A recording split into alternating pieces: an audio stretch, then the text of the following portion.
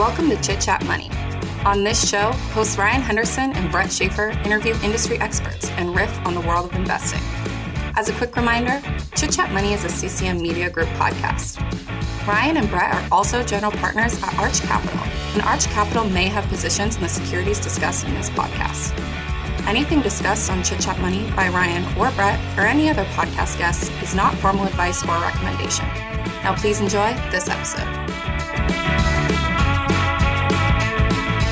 The meeting is being live streamed. This is the CCM Investing Power Hour. This is Power Hour number 28.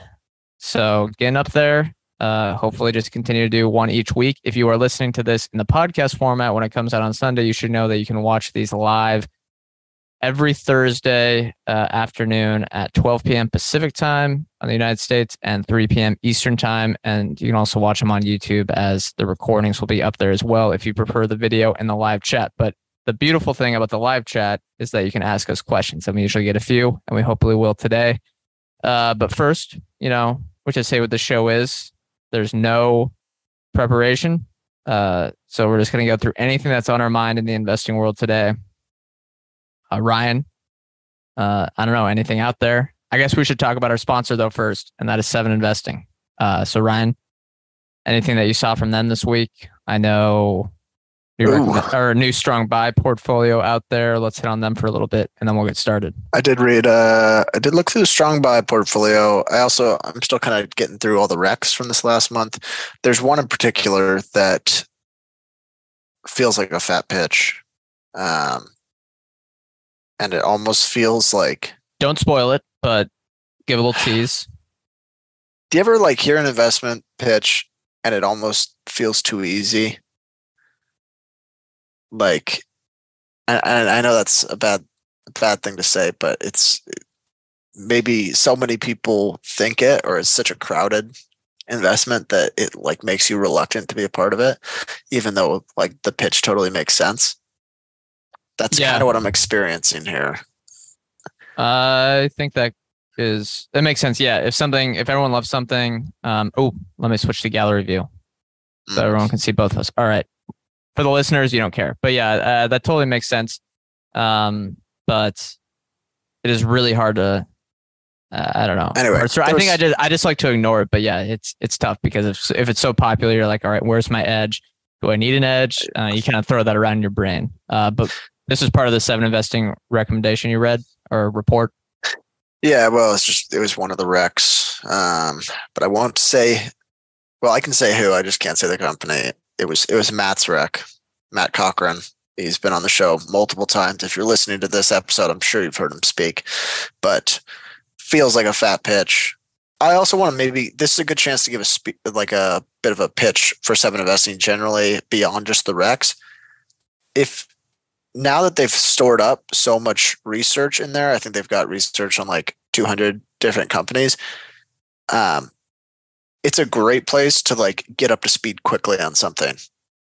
Even if you're just looking at it for the first time, you can kind of glance back to the time that they wrote it. You can kind of look through what the business was like then, how it's evolved, how it's changed, and you get all basically a good sense of the competitive advantages or what they think were the competitive advantages. So for me, I use it for that a lot of the times. I kind of just, whenever I'm looking at a new company, basically, do they have something on it? Could I get up to speed that way?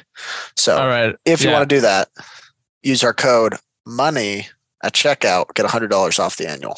Yep. MONEY. Show notes will have the link to easily do that. That's $100 off, 25% discount. And that is for every year for the life of your subscription. We'll also be talking about a nice article they wrote. The one thing we prepare for here, the nice article they wrote this week, which is evaluating long-term performance, kind of time horizon, all that good stuff. We can do a segment on that later in the show. But let's talk about anything else. I mean, we got an inflation, I guess. Another CPI. inflation rate. Yeah. CPI print. It was whatever. It was low enough, and then it was high enough. I mean, it is kind of a crazy market day right now. I wasn't around my computer when this stuff, whatever, the CPI print came out, and everybody was like, we're West Coasters, so we get up, Yeah, and it took this wild intraday swing. And I looked this morning, basically the whole portfolio was down 3% roughly. And then I checked Twitter. People are like, wow, amazing how they swing from down 3% to up 3%. Check my portfolio. Nothing's up 3%. So I don't know. I can't win. I think we can't win in this market. No, when shit goes drop, we drop. When shit goes rip, we drop. It doesn't matter. No, that changed. It just took a little since we it don't changed, but not quite as much as everyone was saying. It looks like. Yeah, I mean, it's interesting because the large caps seem to go right with the market or the mega caps, but we don't have as much exposure to, say, the large caps or the mega caps. So those ones that maybe don't have as much index, I don't know what exactly it is, but they seem to trail a bit if there's some rapid market movements, if it's a smaller or mid cap stock. And I don't know why that is, but it is. And I don't know, anything from the inflation readings. I got nothing. I think we should probably just talk about something else because really, I think it's just a number. No, I don't. Yeah, it's a number. And frankly, it's a little hard to gauge the relevance of that number. Yeah, it's all estimates. Yeah. And then I did see something the other day. It doesn't matter to people's investments, but I thought it was funny. Some guy went on Fox Business and that was great. Like, inflation is so bad. I just had to buy a $28 meal at Taco Bell. I'm like, I wouldn't dude, be that's bragging. not inflation. I would. Yeah, you take that to the grave. I would not don't be tell bragging. anyone about that. No, if you spent $28 at Taco Bell, that is about approximately 6,000 calories, probably. It's got nothing to do with inflation. Conservatively, you could feed a family in Africa for a whole day. That's all the calories they probably like. You know what I mean? Like that's not. I don't know. On them, yeah. But anyway, thought that was funny. No, I don't have any big takeaways from inflation. I did, however, see a couple of things that look a little more promising in terms of the chip shortage. So GM reports, I'm sorry, I'm touching the mic. GM reported inventories grew, I think it was 3x year over year. PlayStation or Sony, apparently imports of the PlayStation 5 were up 400% year over year in September. Xbox, I think, was like 89%. But PlayStation got a ginormous just bump in inventory as we head into the holiday season. So what I'm thinking here, and apparently there was reports that Sony is projecting 30 million PS5 sales in 2023. I don't know how much validity there is to that, but if it's true, and that's because they see the visibility in their production. Yeah. That's it. These are great signs. Yeah, and if Apple, their TSMC's largest customer, they brought down their demand slightly. That's probably good for the chip shortage as well. Nvidia and AMD both guided down on the PC stuff, but I think the biggest thing for the chip shortage that affects the broader economy is the automotive exposure, right? Because everyone has a phone and everyone, maybe that's a gamer, can play it in game console, but if they have to wait a year to get their new upgrade, that's not a huge deal. But the automotive stuff can really have an effect on affordability, all that good stuff, inflation. So I think that's probably pretty important, but we'll see. What do you think of the console inventory news? I think that's great for publishers. I think it's good for the industry in general. We'll see, because we're going to know how popular these new consoles are actually going to be. And people are saying that there's so much pent up demand, but we're going to finally see all that. And yes, it's great for the companies that sell games. I know we harp on this a lot, and we talk about the gaming industry a lot, but yes, I mean, the more consoles that are out there, especially for publishers that have more console exposure, it'll be great. I mean, looking at, say, the Call of Duty game this year, that it's getting record engagement on the pre-download stuff, or however you want to track it. And if you just get 50 million, well, not just during the holiday season, say tens of millions of more consoles out during the holiday season, I think more people are probably going to buy Call of Duty. It translates fairly well. And especially on the new consoles, the new games are just a way better customer experience than the new games on the old consoles, because they can just seem a lot buggier just because it's on that old console, even though you have the ability to play it potentially on that old console. Better graphics. too. Yeah, it gets the better graphics, performance, whatever gets utilized. Here's another thing. And I know we talk about video streaming a lot, but this is actually big news. Netflix is going to roll out its new ad-supported tier on November 3rd, so less than a month from now. And it's only going to cost $7 a month. But it will not include 10 to 15% of Netflix's, I guess, top shows. So those are going to be behind the other paywall, which kind of confused me a bit. And then the ads will be approximately 4 to 5 minutes per hour. So much lower than regular TV. Yeah, I saw this. And it's also lower quality. That part was, that last part that you just mentioned there seems just the part that could be a big misstep. It seems so dumb. It just ruins maybe the ads are gonna be 1080p. The video is gonna be 720. Yeah, if you make it like that, you gotta. It's kind of like if. I don't know. It just doesn't make sense to me, that last part, or at least I would love to hear that. I would love to hear their thinking on that, because it seems like it's not customer focused. Don't you want to make your ad-based experience as good as possible so that people feel like incentivized to get the full subscription? It feels like the thing you don't want to do is take stuff away from the ad experience. Yeah, you don't want someone to join the ad supported part and then just be like, wow, this service is terrible, I'm leaving after a month.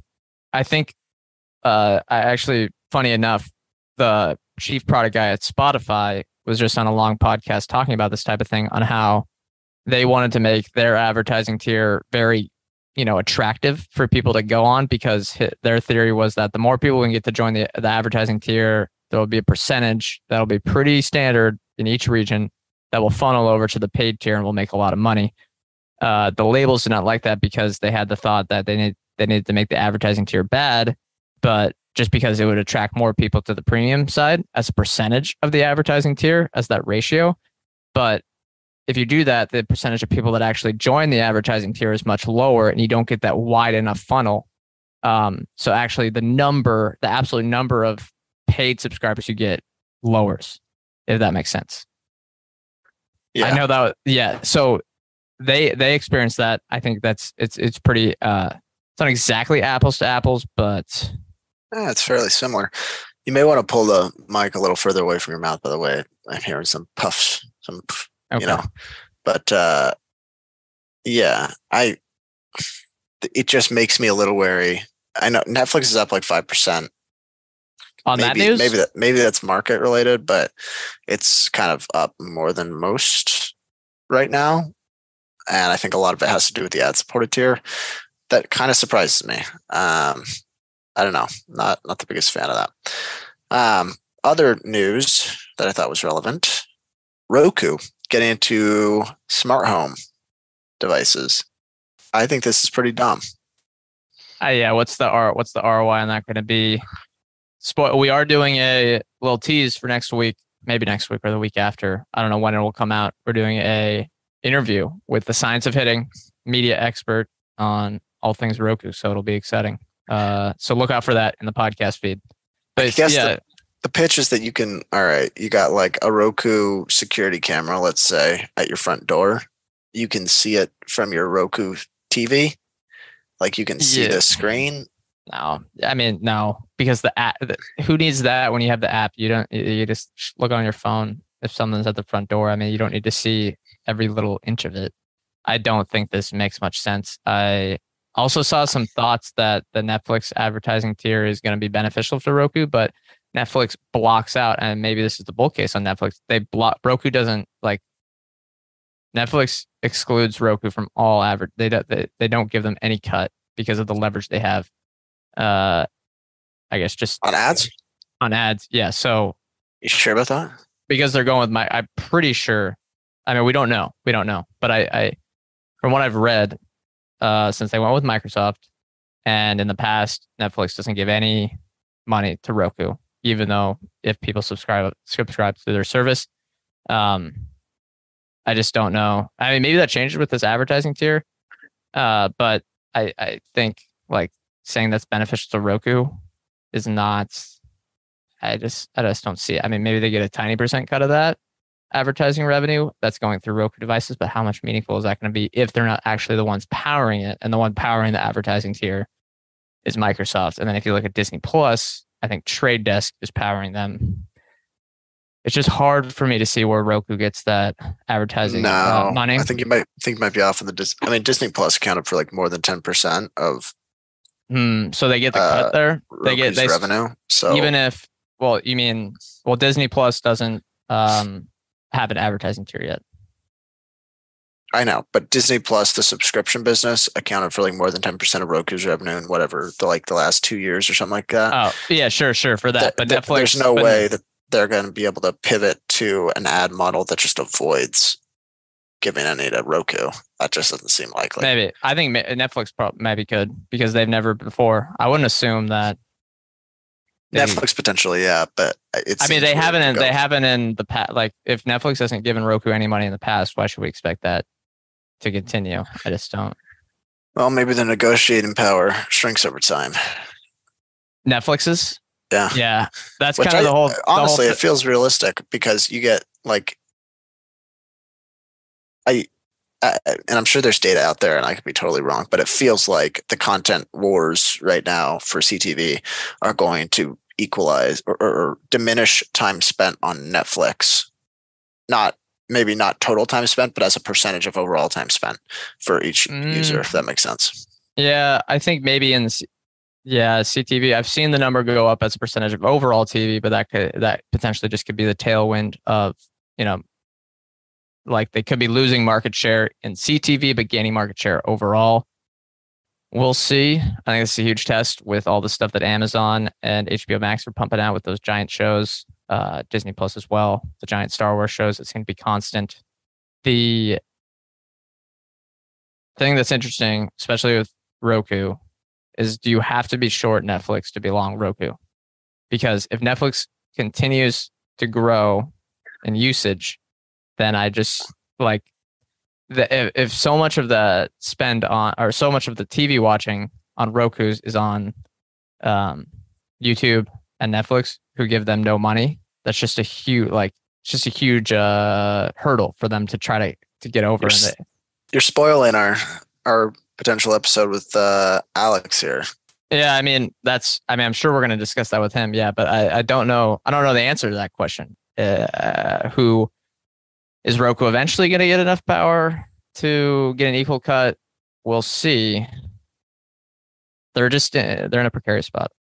This episode is brought to you by ourselves. If you're hearing this now, we know you're a Chit Chat Money listener, but if you want to get more than just our free episodes, you can become a Chit Chat Money Plus subscriber. Within the subscription, members get access to our weekly Not So Deep Dive episodes, our monthly episodes detailing one of the holdings in our investment fund, Arch Capital, and then they also get written work, so newsletters and research files to go along with each Not So Deep Dive episode. Am I missing anything? We should talk about the themes that we do each month. So each month we choose a theme based on whatever we want. So last month we did video games.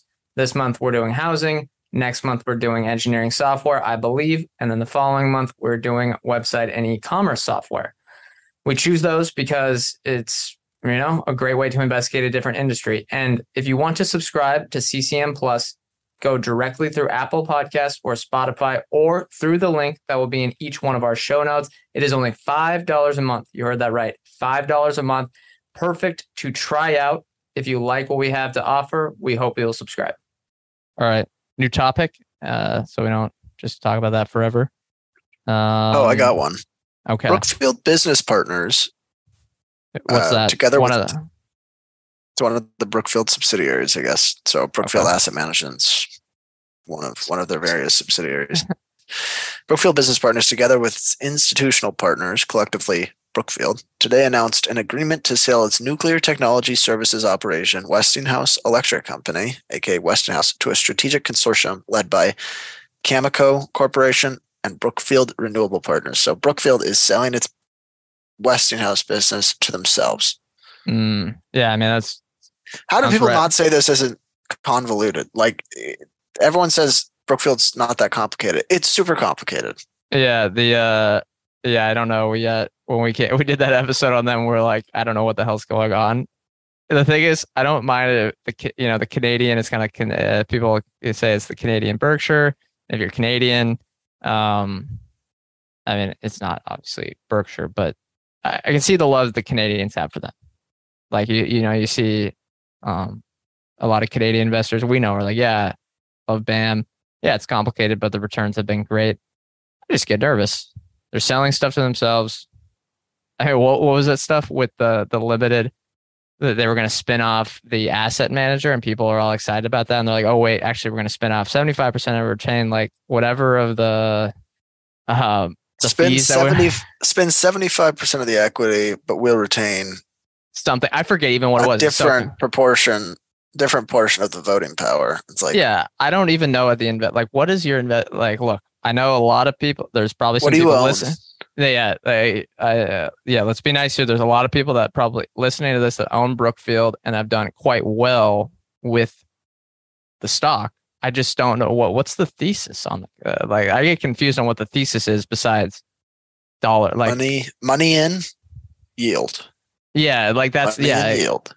Yeah, it's like it confuses me on what the thesis is. I mean, I can see the KKR thesis as more of a pure private equity kind of play, although I get nervous about that as well. But you can kind of see that one. But Brookfield or BAM, I don't know. I mean, exposure to commercial real estate, which is just, I'd be getting more pessimistic about that each quarter. I don't know anything about commercial real estate, but I think a lot of smart people have been pessimistic about it. And I'm kind of like, Chanos has been super pessimistic on them. I think like, why Brookfield over other stuff is kind of what I'm thinking. Like, why them over something simpler, or why them over a different asset manager that has less confusion? Yeah. Something that's been fun to do lately is to go to some of the tech stocks that were sort of the darlings of 2021 and read through the employee reviews a year later on Glassdoor. You can 2020, 2021, 2022, sorry, I'm going to spoil it for you, but I think I know where you're going. Keep going. You can compare them just basically, especially with the sales staff. You can look through the salespeople's reviews, and everyone is so frustrated now. The two that I've looked at were DocuSign and Okta. And DocuSign seems to they've had tons of sales staff attrition. But Okta has some not so glowing reviews on Glassdoor as well. I've got one here. Yeah, you got one. It says cons. What has transpired since Todd brought in Splunk leadership and then took an 18-month nap is a complete travesty. SSLSR, I'll be honest, I don't know what that is. We're told repeatedly by proven company veterans that their plan, load the box with an insane amount of new hires, shrink territories dramatically, roll out a severely diminished comp plan rife with nonsensical variables that run totally counter to how customers buy, require two completely different sales motions to be prosecuted by the field, would fail.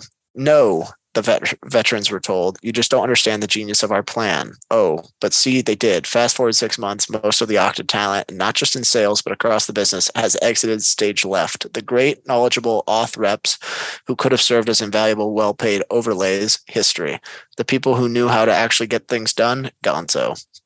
So part of this may have just been, I can't tell whether this was management missteps or unrealistic sales or non-normal sales years during 2020 and 2021. Oh, right. They get like 10 clients and they're like, wow, that bonus was phenomenal, whatever. Because everyone was looking for, especially the DocuSign, the one that's easiest. Basically, the DocuSign going through their Glassdoor, like not a single sales rep has met their quota. And all the sales reps are saying like the incentives or the quota is just completely unrealistic.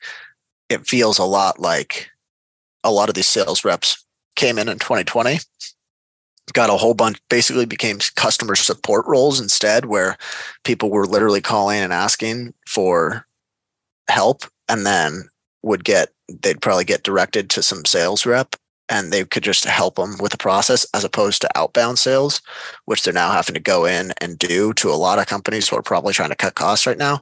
So, I mean, it's a white collar staff attrition is going to show up financially over the next year. It's a white collar recession out there. You've seen a lot of lower big win income. For the labor. Big win for labor. Lower income has risen. They're overdue. Yeah, I mean the factory stuff is, there's just huge manufacturing rebound in the United States right now that it seems to just be set to just soar over the next decade, and we're realizing that there's too many people working at white collar jobs. But the problem is not going to be solved because of unless the amount of business majors at state schools like we went to diminishes. They got to find jobs somewhere. They do not want to work at an Amazon warehouse. But let me look at, I think here's another problem with Okta that's pretty clear and obvious. It is the stock price. So Okta went public in 2017. By 2019, it was up 400%. By January 2021, it was up 1,100%. Today, it is only up 119% since its IPO, and year to date, down 77%. When you're comping people on stock, and a lot of it, and even if it's RSUs, which is even, probably even more fair, I guess. But if it's stock options where it's going to be below the strike price and you're not going to get any of it, I mean, they have a right to be upset because they're going to anchor to that high comp plan, and maybe they're getting a really healthy salary of including in the comp. It looked like it was, say, like $200,000 if you're only a second-year sales rep or something like that, and then you have your bonuses on top of it. Now it looks way worse. Maybe it's probably still a livable wage, but they're very upset. And you set the expectations too high for them. I got a feeling bonus season is going to be a little rough as well. Only at the energy a lot of these companies. Yeah. What's funny is so many of these companies, it feels like throughout 2020, throughout 2021, maybe even earlier than that, when a lot of these companies were getting more like some ridiculous sales multiple. I mean, it was really throughout 2020 and 2021. The focus was like, it felt like it was all on employees. Like, how do we keep employees happy? And then now that everything's come full circle and the stock is basically collapsed on a lot of these businesses, all of a sudden they're trying to please shareholders. Yeah. And losing employees in the process. Yeah, it's just if a business is in that spot and they're focusing on those things, it's a slight red flag to me, because it just shows that they're not actually in it for creating long-term shareholder value or building a quality business. They're in it to make it seem like things are going well to employees and shareholders. They don't actually want things to go well. They want to make it seem like things are going well. Yeah, and it feels like it would be pretty easy to fall into that trap where if you're the CEO, maybe you're the founder of this tech company, you got a whole bunch of people that you've hired, a founding team that you've worked with your whole life or your whole career with this company. And you work with them every day. You seem to like you care about them a ton. It could be pretty easy, I think, to have shareholders be an afterthought, or to think about them as a capital source to help you and your friends keep going. Yeah. Like, because you probably think these are the people that matter the most. It's my colleagues, my employees. But you then you come calling for the shareholders when times get tough. I think that's it. Really, now that I've kind of been through and watched these last 2 years, I have a newfound appreciation for management teams that really think about shareholders as partners. Yeah, it's just you have to have everyone aligned in the same direction, because something like this happens, people get very upset. That's not good. All right, new topic. This is from an article about someone who's supposed to be part of the Twitter deal. I'm going to read the whole thing. Quote, "We're all trying to get out of it, to be honest," said Andrea Waln, a general partner at Manhattan Venture Partners. MVP committed to invest in the deal earlier this year. Committed. But the question remains as to whether the firm and others will be actually on the hook for the full amount they committed in writing, according to Waln. Quote, "We talked to the other investors. Everyone's still trying to get out of it. Parentheses, a deal we committed." I added that part. "No one thinks the company should be valued at $44 billion. However," and this is not part of it, "they signed a deal to buy it at $44 billion. Here's the last part, back to the actual article. "Citing the sharp downturn in equity markets over the last 6 months, Wallen said she would put the value of Twitter at this point closer to $10 billion to $12 billion, a far cry from the $44 billion that Musk has agreed to pay." And her. They agreed to pay in writing at that price.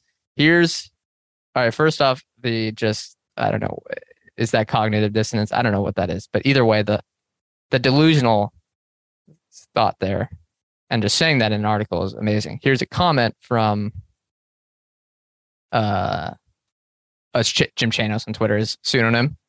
"I wonder if they're marking down the other portfolio companies by a similar amount. And if not, why not?" That's just a jab right in the side, because all these VCs, PE, whatever, are not like, they're saying they're seeing this destruction in software and tech, or whatever you want to describe it as, 70% down, 75% down. And then their VC portfolios of earlier stage companies are not down that much or even more.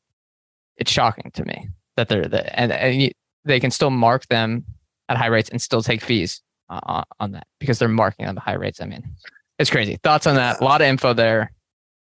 Well, I admit I'm experiencing some schadenfreude, in the sense that these people, the partners who chose to back Elon Musk's bid, are kind of getting what came to them. First of all, doing business with Elon Musk is a risky proposition.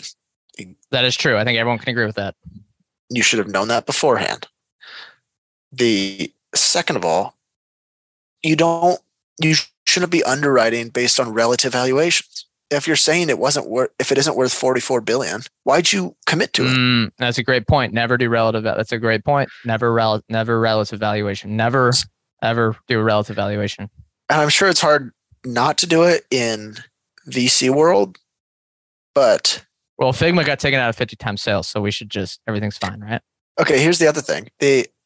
I saw this idea proposed. You should if you're running a venture capital firm and you're not marking down the rest of your portfolio companies, as you should, because you don't have to. There's no daily price. So you set your own valuation for these businesses. You should allow your LPs to redeem. Oh, whenever they want? Well, no, maybe not whatever they want, but let's say 25% at your quoted valuation of that business. Ooh, yeah, they're never going to agree to that. Maybe they would. Then suddenly you might value it properly. Yeah, it seems like a scam to me. It seems like a scam. Like listening to people say they're almost looking for like a way out. It's exactly what she said, is we're all trying to get out of it. Why are you trying to get out of it? Because the valuations of everything else across the board went down. Yeah. You should have committed to it. All right. Yeah. No, I mean, and here's the thing, they signed it in writing. Like, it's not like they were thinking about doing a deal at a $44 billion valuation. You signed a deal. It's a contract. Like, you can't just break the contract because you feel like it. You made a bad deal. Like, I'm sorry. I'm not sorry. It sucks for them. Yeah. I mean, we all make bad decisions. You have to live with them if you sign it in contract. All right. Okay. It's like this. We've made bad investments. It's not everyone else's fault. That is down 70%. Yeah. Yeah. Now let's deal with it. Let's transition to a article from 7 Investing as the little mid-roll topic here. Remember, use code MONEY to get $100 off your annual subscription each year, a 25% discount using code MONEY. Link will be in the show notes. They had an article out there on long-term investing, long-term performance, as they're kind of growth oriented. They had a kind of, outperformance of 2021. And it's been a lagging the market in 2022. They talk about volatility. They talk about trusting the long-term process. And people can go read this. I believe this is one that'll be for free on their website to kind of get a, more of a reader on their thoughts. We're not going to read the whole article out here. Here's my thought. What's actually the long term? Like, how many years do you need to evaluate performance? And I guess, does it depend on the strategy? Because I was saying, okay, you have a 7 investing type strategy that is taking a lot of different bets on maybe stuff that people will call more speculative, early stage, and it might. I think for something like that, you might need a time horizon of maybe 5 to 7 years at a minimum to see if the bets are working out. But if you're running something, say, at the other extreme end, like what Ed Thorpe used to pitch to investors, where they would do these arbitrage strategies, I'm not going to pretend to know how it worked, but they would get, a steady return each month just because of how guaranteed and locked in it was. You can test that strategy in less than a year. I think what's, important is aligning like your expectations for what your strategy, like how long, to evaluate, say, your strategy or your investment or whatever, like even a single stock pick, how the time horizon you're giving it needs to be aligned with the actual strategy. Needs to be aligned with what you're actually doing as an investor. Yeah. And so, 7 investing does, they kind of stick by the long-term approach. And I would say generally long-term for me is, I'd call it 5+ years. I used to think like 5+. When we started, I thought long-term is 10, 20 years. If you're a long-term investor or if you're investing for 10 to 20 years or longer, you better index, because there's no 10 to 20, I have a 10 to hard 20 time. years. You're saying 10 to 20 years, like you buy something and go to sleep. Like you're saying you're setting it and never reevaluating. Yeah. Or you better think very highly of the people you're giving money to and know that they're going to be around in 10 years with some sense of assurance. So like, giving, you might as like Berkshire, you might as well be an index kind of. It's close. It's not great. Hey, those are some strong words that some listeners might. But I agree with you. Actually, maybe I'll take that back, because it's not recycling the companies. I think the index is really the only thing. If I were underwriting for 20, 15 plus years, index is the only thing I'd own. But with that said, I think you can still make bets today for companies where you think where you could forecast out 5+ years and be generally in the right ballpark. You're not going to be right, but have at least be directionally correct and think it's going to be a bigger business in 5 years, that kind of thing. It's really hard for me to predict that 10+ years. The world changes so much. However, this kind of relates to my next point. I don't think every investment has to be a long-term investment. I don't think there's anything wrong with making short-term investments if you treat it as such. Keep it on a short leash. We've made investments where we a deep value kind of, yeah. We don't know what's going to happen, and we don't know what the business is going to look like in 3 years, but we think over the next year or two, it's going to generate enough cash, and we will. It's in some way. It's below a liquidation value, something like that. Yeah. I agree. Like, even if you're a long-term investor, and the most, like if you're going to have 100 bagger, you probably need to hold something for 20 to 25 years minimum, unless it's an extreme example like an Amazon or something like that, which are few and far between, or Netflix. It kind of goes like, you don't have a 20-year thesis. You kind of have, a 3 to 5 year thesis, or maybe even shorter, that just continually updates each quarter. Yeah. And that's probably the best way to go about it, where you're not, because it can get overwhelming to say, all right, I'm going to be a 10-year investor, or I'm going to have a multi-decade time horizon.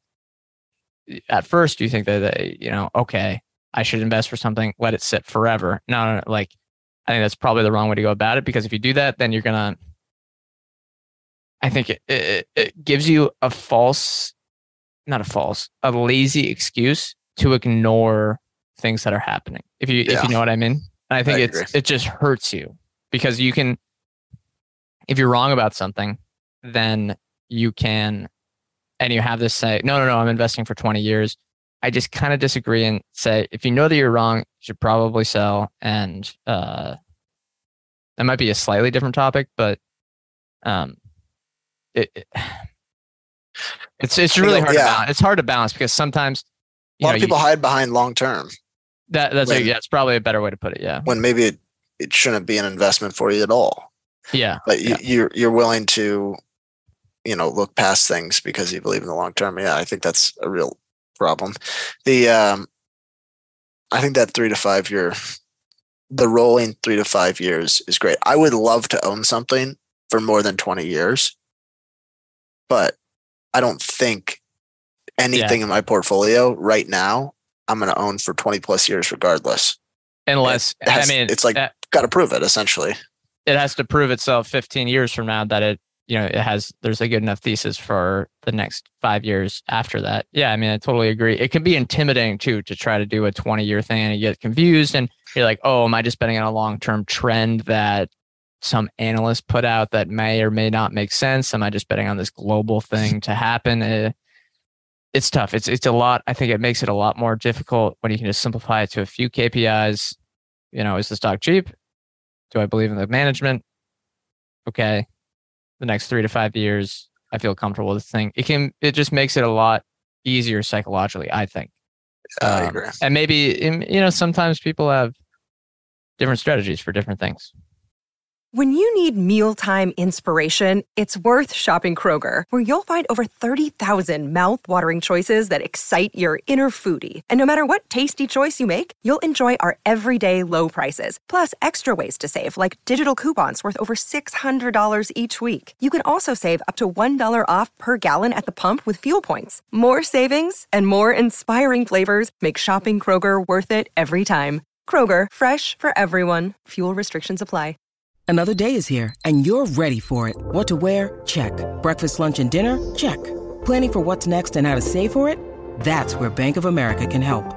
For your financial to-dos, Bank of America has experts ready to help get you closer to your goals. Get started at one of our local financial centers or 24/7 in our mobile banking app. Find a location near you at bankofamerica.com/talktous. What would you like the power to do? Mobile banking requires downloading the app and is only available for select devices. Message and data rates may apply. Bank of America N.A., member FDIC. Did you see Bang, so the parent company of Bang Energy Drinks, filed for bankruptcy protection after a federal jury ordered it to pay Monster Beverage nearly $293 million? Yeah, I don't know the investigation, but Bang Energy, if you invested in that, I hate to be, this might sound harsh. I don't think any investors in Bang Energy are listening to this, but if you invest in that, the money you lose is your own fault. Because if you saw the guy's Instagram page, the CEO's Instagram page, just look at it and ask yourself whether that's someone you want to trust with your money. And if your answer is yes, that's your own fault. Hey, they were insanely popular for a while. So was Juul. I mean, both probably. Juul probably used a little bit more immoral strategy of Instagram ads to kids, but for addictive products.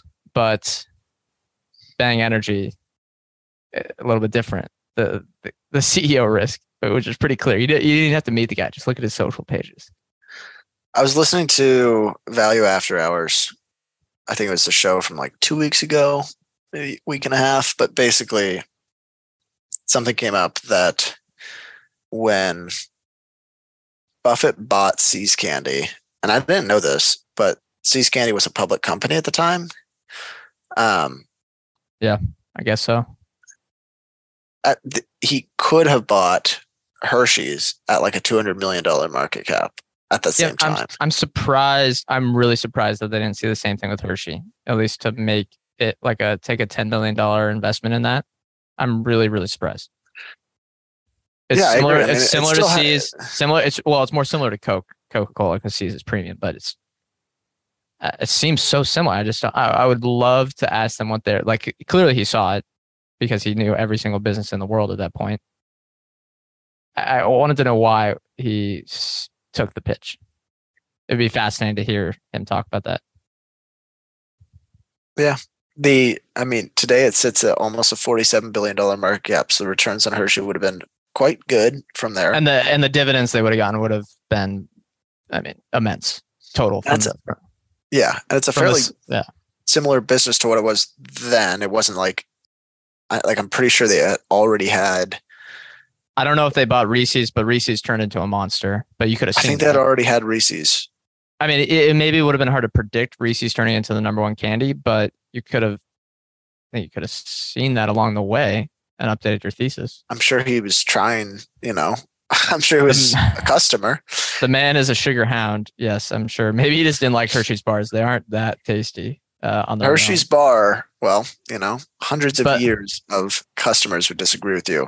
No, I mean, they're not on their own. I know they're not that like tasty versus a different chocolate bar, but they're like, they have a unique taste similar to maybe a Coca-Cola, and they have the s'mores moat, which people might laugh at listening to that, but they have a s'mores moat.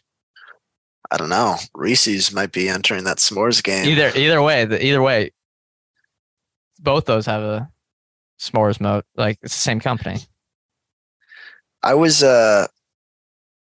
for some reason a whole bunch of like Michael Burry's old posts got, like his old Value Investors Club posts got brought back up this week.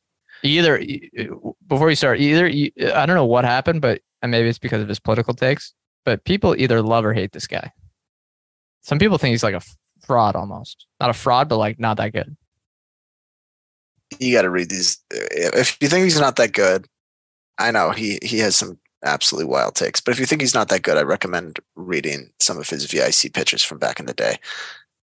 He's clearly. Do you have a link? You want to put him in the YouTube chat? Yeah. Let me just find control V that in there. Unless if you can't, it might not be. Problem is he gets rid of these tweets. He posted a couple.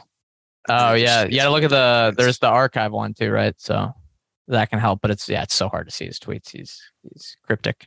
I don't know if I'm gonna be able to find it, but when he found Ross Stores, it was such a home run. But why didn't he hold? That's the whole thing. Like, if he held onto that, isn't that a 100-bagger? That's kind of the thing. Like, probably. Maybe his investments have probably been a 100-bagger as well, but I guess comes back to what you're comfortable with. God, he used to get so many comments too on these pitches. It does not surprise me that Greenblatt found him like this. VIC used to be more popular, I think, as well. I think it used to be a little bit more lively. Yeah, let's see if I can go to the Burry archive and find it. If you had to bet on what your Ross Stores is of today. Of today? Yeah, I want to find what was the pitch on that? Was it like, was it just cheap and have growing store count or what? Let me, and let me just pull it up because it's pretty concise and it's pretty easy to like. 20-year performance of 2,000%. Give the pitch. All-time performance of 20,000%. When was the write-up? Early 2000s, I'm assuming, or late 90s. Yeah, hold on. Yeah, I think it was 2004. Gosh, no, that's not it. Well, I hope I'm able to find it. But if I don't, anyway, it was, man. Well, do you remember what the pitch generally was like about him? Was it really, really cheap, or was there a store expansion strategy? Kind of just hit everything. It was really cheap. I think it was like 4 times EBITDA. Yeah, I mean, my pick would be something we've owned in the past. That's Sprouts Farmers Market. That'd be my pick. It's cheap enough. Same thing. It's not as cheap as it used to be, but I think similar. Just because you need that store expansion opportunity. So something like Costco, it's too big. Home Depot's too big at this point. It's a different investment thesis there. It's really tough though. Anything that's not. Oh, what's another one is the Joint Corp. Although the franchise model is a little slightly different. But that one makes sense to me as well. I think anything that's not though food or something that has to be done in person just scares me from a retail concept right now. If you get what I mean, because I don't know. There's a lot of uncertainty about what's going to play out on e-commerce penetration and consumer habits. I think it's very, very uncertain right now. Yeah, perhaps.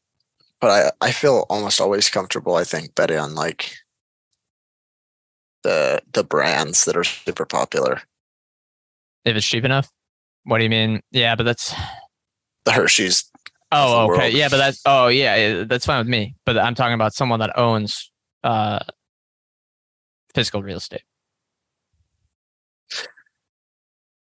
Oh, I don't know. There's still I think there's a few bets I'd be comfortable making there. Even I mean, Chipotle owns. I said food is food. Yeah, food. I said food's excluded. I said excluding food or something that has to be done in person, like say the Joint Corp with chiropractic. What about Lululemon? A little nervous, but they have the omni-channel, so I wouldn't be if they were only if it was only a store in store. Yeah, but I wouldn't be nervous with them just because I'd say the businesses. You mean just the purely physical businesses? Well, it's someone with a lot of, say, in-store exposure that doesn't have a good online strategy. This is easily but I think everyone's kind of got a good online strategy now. I feel like most of the businesses that are still around today that are still doing okay, it's because they have an omni-channel strategy that succeeded. Ulta Beauty. Yeah, they have a great omni-channel strategy. Yeah, I think I'd be comfortable making that bet. Yeah. Maybe that's already happened, but it makes me a little bit nervous just because I don't have any good read on where I think you'd have a much better read, say 2 years from now, on what the long-term trends on e-commerce and consumer habits are post-pandemic than right now.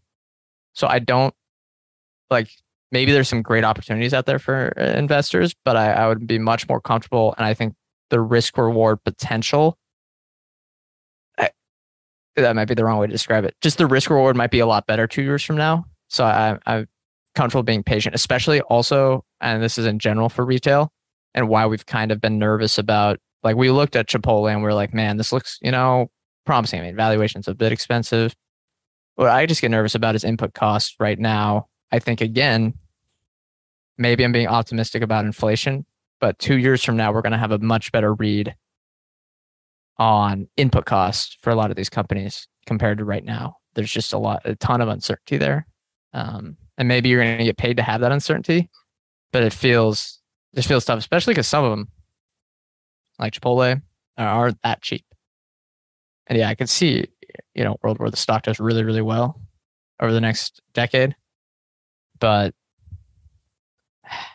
again, I just think there's a lot of uncertainty. On the flip side, though, in general, I think some of these retail restaurant concepts, even grocery, if you can see the customer value proposition and it's a smaller company and it's something that can be replicable across maybe not the whole globe, not everyone's going to make McDonald's, but that's very the predictability of that is extremely attractive to me.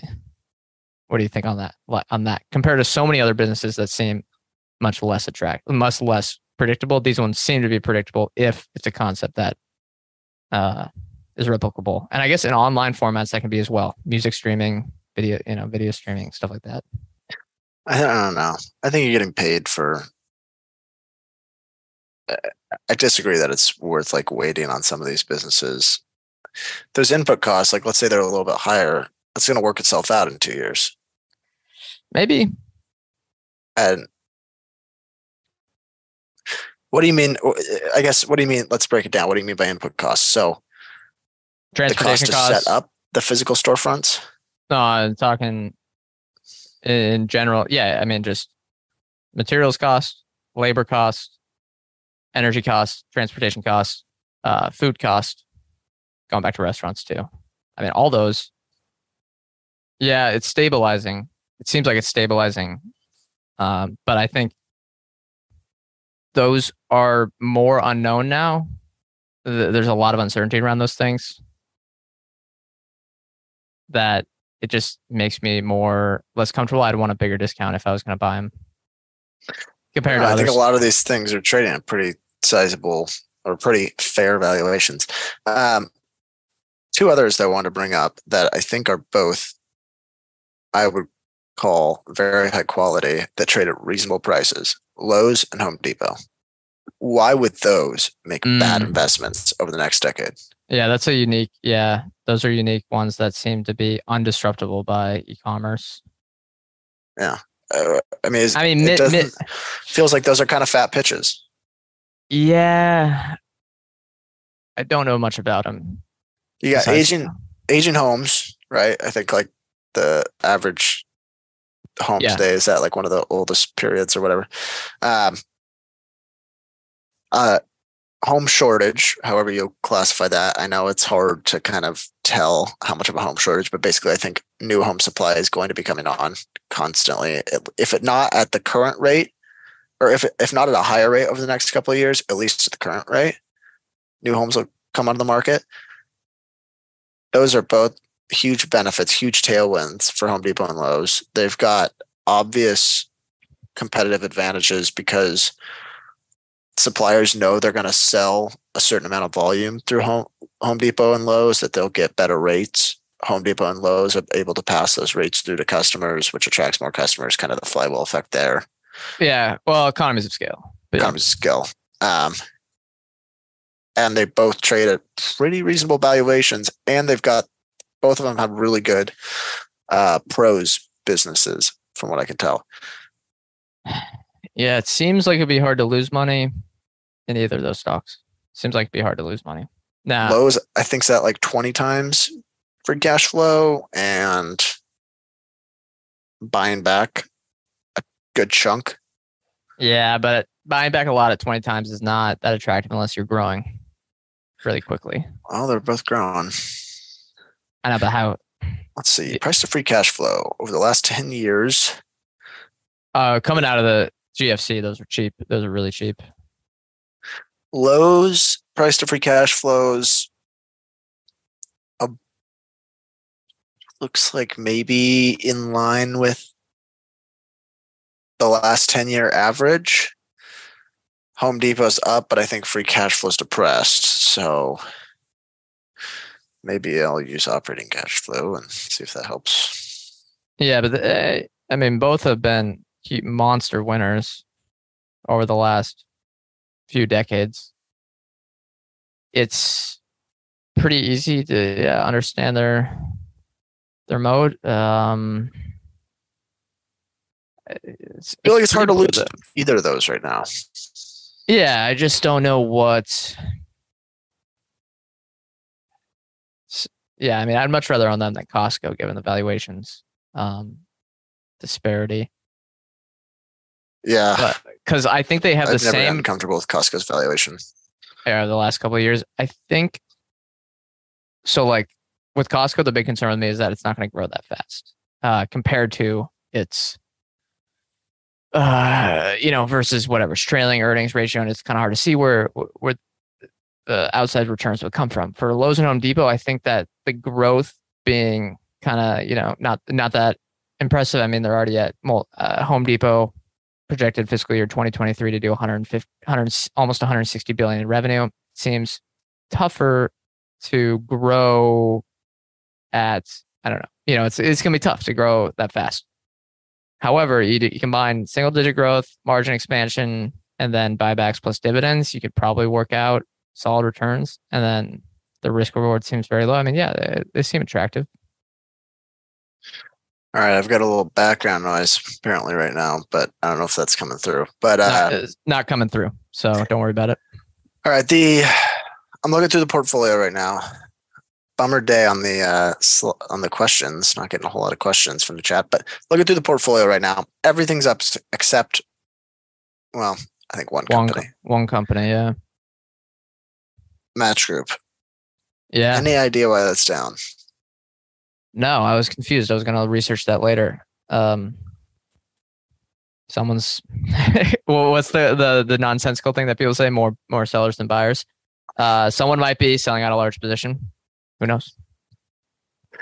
Yeah, not seeing a lot of news. I didn't see any analyst change updates. Yeah, I don't. I mean, they're not. It's not even like they're tied to interest rates. Says, yeah, believe me. Oh, wait, here's something. The Fed raising rates isn't going to stop me from getting that. Well, unless paying for some online dating app. Unless they integrate with Afterpay. But if you're buying roses on Hinge with buy now pay later, you shouldn't buy them. That's my advice. All right. Yeah. Well, here's the only news from this morning. This is the headline. Jim Cramer's take on the biggest losers of the NASDAQ 100. Match Group is one of them. Quote, if you're living in a house of pain, you should move. Tell me that guy's not entertaining. Come on. I don't know if that's not driving it down, but I love, I dunk on him on a regular basis. Well, he's dunkable. He's very dunkable, but probably the most entertaining personality in finance. Yeah. He's captivating. Yeah, what did he say today? We're about to wrap up, but what did he say today? Jim Cramer. Give me him over some of those CNBC guys. Yeah, it's all. Yeah, I don't care if it's nonsensical takes. And you know what? The best part about him is, I feel like most financial analysts kind of like to sit on the fence and not say anything of certainty. He says it with the utmost certainty, even though it could be totally wrong. Yeah, what did he say? At least he gives a stance. He tweets a lot. Yeah, he does. And he shoots from the hip. Yeah, he does. All right, we're running up on time. I know you want to watch. He tweets too much. He tweets too much. Yeah, I've been watching the Mariners right now while simultaneously play up baseball during the day. A little unfortunate, but yeah, let's end this. Thank you all for listening. Remember to subscribe to 7 Investing with code MONEY, the best way to support our show and support them. A great service. Use money to get $100 off your annual subscription for life. Remember, we are not financial advisors. Anything we say on this show is not formal advice or recommendation. We are general partners at Arch Capital, and clients may hold securities discussed in this podcast. Thank you all for listening. We'll see you next week.